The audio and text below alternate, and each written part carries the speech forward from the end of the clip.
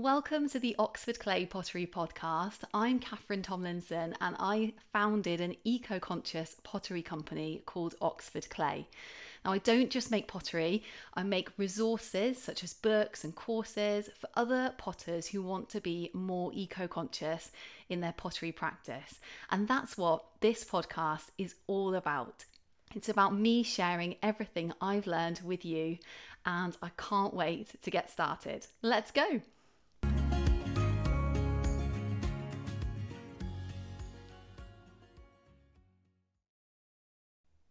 Hello, so before we get on with the episode, I wanted to tell you about two completely free guides that I've made just for you about pottery. And the first guide is called How to Make a Pottery Glaze. So if you've ever been curious about how to make your own pottery glaze, this guide will show you exactly how to make your own glaze from start to finish. It tells you all the ingredients you need. It tells you step by step how to make the glaze, how to stay safe when glaze making, and it's got a stoneware glaze recipe in there.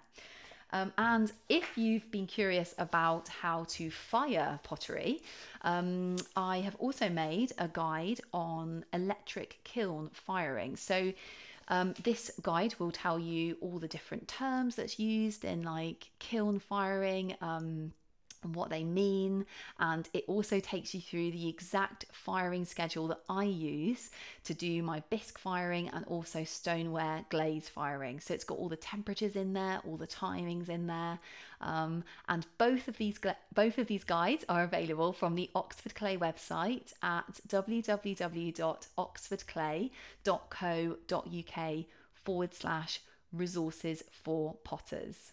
Okay, let's get on with the episode. Hi everyone, welcome back to the Oxford Clay Pottery Podcast. I'm Catherine Tomlinson, and in today's episode, I'm going to be talking to you about some things which are not made for the pottery industry, so like equipment and stuff that are kind of from other industries, but that I have been using in my work that are amazing and so helpful, and I wanted to share them with you, in case you found them helpful too, because quite often, the pottery industry it's a bit smaller first of all than other industries, isn't it? The handmade pottery industry is smaller than, say, the DIY industry, but quite often we're doing similar processes. So if we can utilize equipment that is made for the DIY or construction industry, we can use those in our work, or say like the catering industry or something, we can use those in our work. And quite often we need the same function performing basically than professionals in those other industries.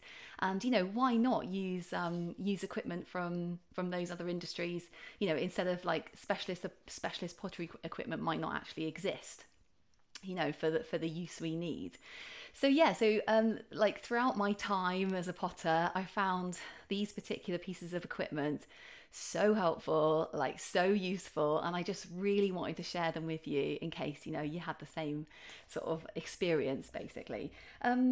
And there's actually so many of them. I've realised I started writing them down, and I realised there were so many things that I use which are not really necessarily for pottery per se, but I use them every day, that I've had to actually split this into 2 episodes, because I was like, I don't just be listing all these things out, and I thought let's split it into 2 episodes so it's not just one giant gargantuan list of equipment. Okay, so let's get started. So we'll do the first 1 to 8 in this episode, and then we'll do the next lot in another episode, the next time's episode. Okay, so let's get started. Okay, so this is kind of in no particular order. And let's start with one of the most absolutely useful basic things that potters, will always need until the end of time, and that's a sponge. And this sponge that I'm holding up, if you're listening to the podcast, I'm actually holding up a cellulose decorator sponge, because cellulose decorator sponges are so good. They're made for people wallpapering, wiping sort of sugar soap on the wall, before they paint and stuff. And they're very big, which is just what you need in pottery. Sometimes, for wiping down like tables, floors, wiping equipment. And they're also made of cellulose, which is great because cellulose is biodegradable. It's made of wood fibers. So yeah, decorator sponges, really brilliant. Just what they're quite soft as well. So it's just what you need in a sponge for pottery. I definitely recommend them. This one I'm holding up is still very big, but it's actually been cut in half. So decorators cellulose sponges are actually giant. So they're really good. They're really good value as well. You can chop them up into smaller bits. And I just got that from the hardware shop, basically. Okay, let's move on to the next item. The next item is a microfiber cloth. So you can just get these from like the supermarket in like the cleaning department and stuff. And I've just found microfiber cloths so good. They're very good at cleaning. They dry very quickly. And again, I use them on a daily basis for like cleaning tools, equipment, like my hands, like wiping the floor, wiping tables. It's really important to keep your pottery area clean so you don't get like clay dust and stuff. So yeah, microfiber cloths, they're very durable, they're very cheap, they're really good at cleaning, and I would definitely recommend them for pottery. Okay, so the next piece of equipment is actually kind of in the same kind of DIY kind of line, and it's a plasterer's bucket. So when I was I do quite a lot of slip casting, which means that I need to make up like quite large amounts of like liquid clay, and liquid clay is really, really heavy, and so I need very strong equipment to be able to like hold large quantities of slip that I'm making up. It needs to be like held in a very strong container because I'm going to be like mixing it with sometimes with electrical equipment, which we'll move on to in a minute. And so, you need a very strong bucket basically to do that in. And so, I was thinking to myself, well, where could I find a really, really strong bucket? That's affordable. And then I suddenly realised that, making large quantities of, very heavy substance is something that like plasterers would use, plasterers need to do on a daily basis. And so I thought, maybe they have a special sort of plasterer's bucket, and they actually do have a special plasterer's bucket. So from the DIY shop, it was about £8, and it's a very big bucket. It's very tall. It's very, very strong, and it's made of kind of like a sort of clear white plastic. But that was actually like a much, much cheaper option than if I'd got a sort of specialist like slip bucket. But it's actually extremely strong and really affordable. So that was from the DIY shop again. So yeah, plasterer's mixing bucket, I would really recommend. Okay, so in a similar vein, I've gone through different iterations of like trying to make up slip. And at first I've used, various different things. I've tried to like kind of hand stir it. I've tried to kind of like, use kind of catering blenders and stuff to make it. And none of those things have been as effective. It's a very difficult thing to make because, it needs a lot of stirring, and you need a very, sort of heavy duty piece of like industrial equipment to be able to like, mix your slip for you, or you need a lot of time on your hands to hand mix it. And why hand mix slip when you can potentially, get a machine to mix it for you? So what I looked into was, so you can actually get special slip mixers. I think they're called a blunger, I think. I've never been quite sure how to pronounce that word actually, but I've seen them in the like pottery suppliers, and they can be really, really expensive. So they're very specialist piece of equipment because you can just set them up and you can set them to run, and they'll just mix it for you, and they're kind of like free, sort of freestanding. You can set them maybe like over a bucket or something.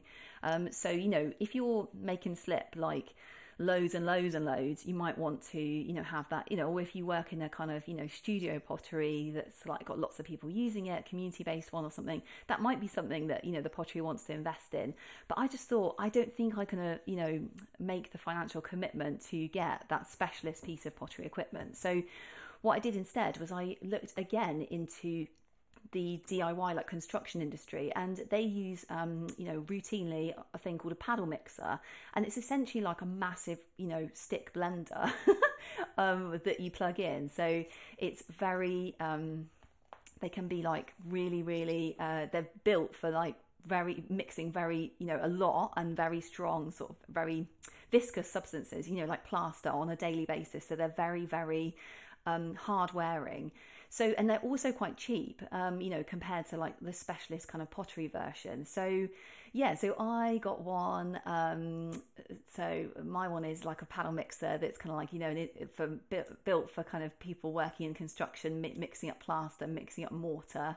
And, I've been using it to mix up my slip, and it is so good. So basically I just hold on to it, and in the slip bucket I just mix it up in the slip bucket, and just like there's a button that you can kind of like switch it on to, so it kind of just stays on, and you can just like and like you're mixing it up, mixing all the ingredients together, and it works really well. If anything, it works a bit too well. It's a little bit too kind of like well mixing for the kind of the use I need, so I have to kind of sometimes like slow it down a little bit. It's a bit I think it's just it's made for the construction industry basically. So I'd really recommend that. I'd recommend a paddle mixer if you're going to be mixing up any kind of clay or slip or anything. And they're very easy to clean as well. You can kind of, what I do is I just dip it in a bucket of water and then switch it on, and then it kind of cleans it itself, because it's like whisking the water and it whisks all the clay off of it, and then I kind of just sponge it down a little bit after that as well. Okay, great. So we've done those, and then okay, so again, this is kind of on the slip casting note, like what I actually do is I make my own plaster molds. I make 1 part plaster molds for slip casting, and I do things like I love slip casting because it enables you to kind of basically make a very similar looking piece over and over again, and you can put loads of creativity into the kind of like the decoration of it and the glazing of it and stuff. But to make the mold in the first place, I've been using quite a lot of like non-pottery equipment. So the first thing to say is that when I cast, you basically, to make a mold, you need to cast a shape. And what I've been doing is I've been looking for shapes kind of in the kind of catering industry, or sometimes in charity shops, or I've been looking for things that I can cast into a plaster mold to kind of like make like you're essentially making the impression of the outside shape of something. So if you imagine like a bowl, you're making the kind of outside shape of the bowl, into the plaster mold. You're casting a kind of depression of the outside profile of something. So I think I've said this on a previous episode, but once you start slip casting, once you start like making molds that you want to once you start making plaster molds, you can't stop looking at things in the same way. You're basically thinking like, oh, is that like, could I cast that? Like when you go to like the supermarket and stuff, you're like, oh, that would make a really good plaster mold, or oh, I love the profile of that bowl and stuff. And it's like really hard just to like look at like bowls and dishes normally. But what I've been doing is using metal dishes to cast with, and my absolute top favourites are enamel pie dishes. So you can get enamel pie dishes in like so many different sizes. So yeah, they're so good because not only do they come in like loads and loads of different sizes, so they kind of like can cater for like whatever you want to make basically. If whatever mold you want to make, there's probably an enamel dish that that fits the profile. But they're also non-porous, which is really important for when you're making a mold in plaster, because the plaster can stick to the thing you're casting if it's porous at all, unless you use loads of like this thing called mold maker's size, which makes the thing you're casting kind of like non-stick to the plaster. But if you're casting something that's non-porous, that's shiny, then you can, generally speaking, separate it from the plaster mold after you've cast it. So like the really good thing as well about like metal dishes, casting metal dishes, is they've got an ever so slight bit of give in them. So what quite often happens is when you cast when you've made a plaster mold and you're trying to separate the dish from the plaster block at the end, a very, very difficult to separate kind of situation happens because there's a very strong airlock between the dish and the plaster. So if you can kind of, what I sometimes do is just like knock it with a rolling pin, and then it kind of like breaks that airlock. And so if you have, metal dishes are great like that because they won't like shatter or anything. They just kind of, they can take a bit of being bashed with a rolling pin, and then they just like come out of the mold, and it's great. It's all good. So yeah, so those like enamel dishes I would really recommend if you wanted to try making a plaster mold to do, slip casting, or to do, you can use them for a press mold as well. If you want to, experiment with making your own plaster mold, I would really recommend metal dishes, the cast. They're kind of like the thing I found the easiest to make a mold with. Okay, so on that note as well, actually, the next thing is cooking oil. So I actually, when I'm making a plaster mold, I actually put cooking oil, just a teeny weeny bit, and I actually use sesame oil because it's such a light oil. I just get a piece of kitchen roll and I just rub it over, and I just put that on the outside of the dish before I pour the plaster over it. And that again just really helps to separate the whatever you're casting, the dish, from the plaster mold at the end. So yeah, that's my absolute top tip. Like, you don't necessarily need to use that specialist kind of mold maker's size that some potters use. Well, you would probably need to use mold maker size if you were casting something very porous, because then you paint lots and lots of layers of mold maker size like on your porous thing. But if you're not casting something porous, if you're casting something like nice and smooth and non-porous, then you can just use a little bit of oil, a little bit of cooking oil. You could even use vegetable oil or something, and you brush a little tiny bit of sesame oil on. And it really does help the plaster to come off, to separate from the thing you're casting. Right, okay, so on that note, on the same note of kind of slip casting and stuff, I wanted to tell you about paper clay. Okay, so I actually use, so you might have heard me talk about paper clay before, and paper clay is like this absolutely magical substance, and essentially all it involves is adding paper fibers, so cellulose fibers, in some capacity. So it could be like newspaper, it could be like paper, it could even be like tissue, any kind of recycled paper or something. Some people even use kind of like, you can even use like flaxseed, flax plant fibers, not the seed, the plant. You can buy commercial clay as well with these fibers in as well. So what I use is I actually use kitchen roll that's made of bamboo. So I take sheets of kitchen roll, which is obviously intended for kitchen roll, and I basically blend it into a kind of mush, into a pulp, back into a pulp with some water. Then I take the water out and then I add it to my casting slip, and it makes the slip really, really strong, and it is so good, and it stops cracking, and it enables you to, it stops kind of accidental breakages at the greenware stage, because the greenware is so strong. I wouldn't say it 100% stops breakages, obviously if you dropped your pot and stuff, but when you accidentally knock a pot and it breaks, it makes pots so strong that it's harder to accidentally break them, basically. So adding paper to clay, you can add it as well to clay that you're actually just making stuff with. If you're hand building something, you can knead in some paper pulp, and it will make your clay very, very strong, which is so good if you're hand building something that needs a lot of strength. Paper clay is so good.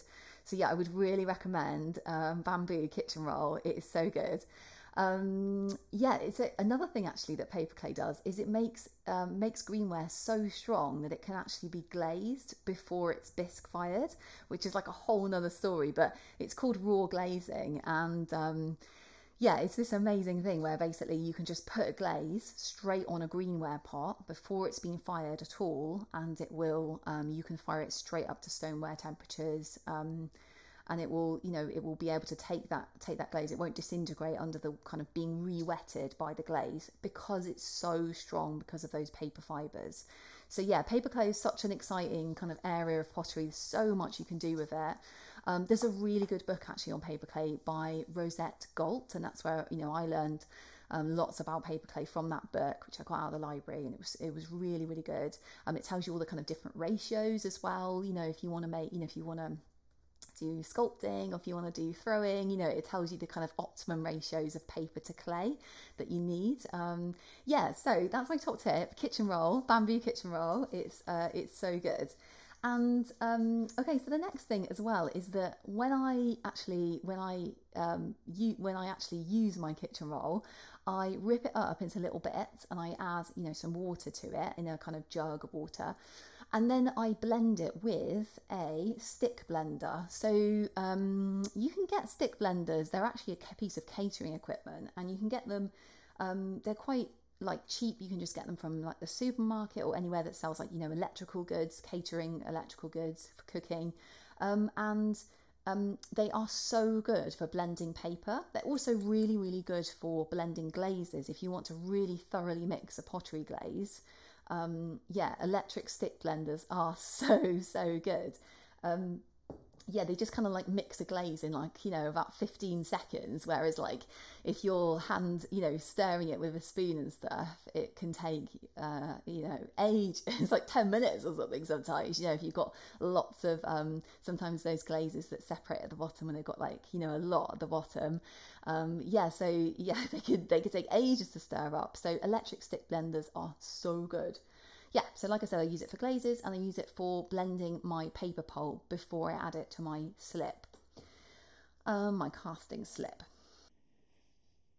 Oh, yeah, okay, so we better stop there. It's a lot to tell you about in terms of all the different things that you can get from, catering suppliers and garden centres and DIY shops, and so much stuff you can use in pottery, that might just be, just normal everyday items, but they work really, really well when you're hand making pottery. I'll run through the next 8 things that I use in pottery that are from, that not actually made for pottery on the next episode. And I've loved talking to you about the first 8, and I hope it's been helpful for you and stuff. And I really can't wait to see you on the next episode. And until then, wishing you very happy potting, and I can't wait to see you then. Bye bye.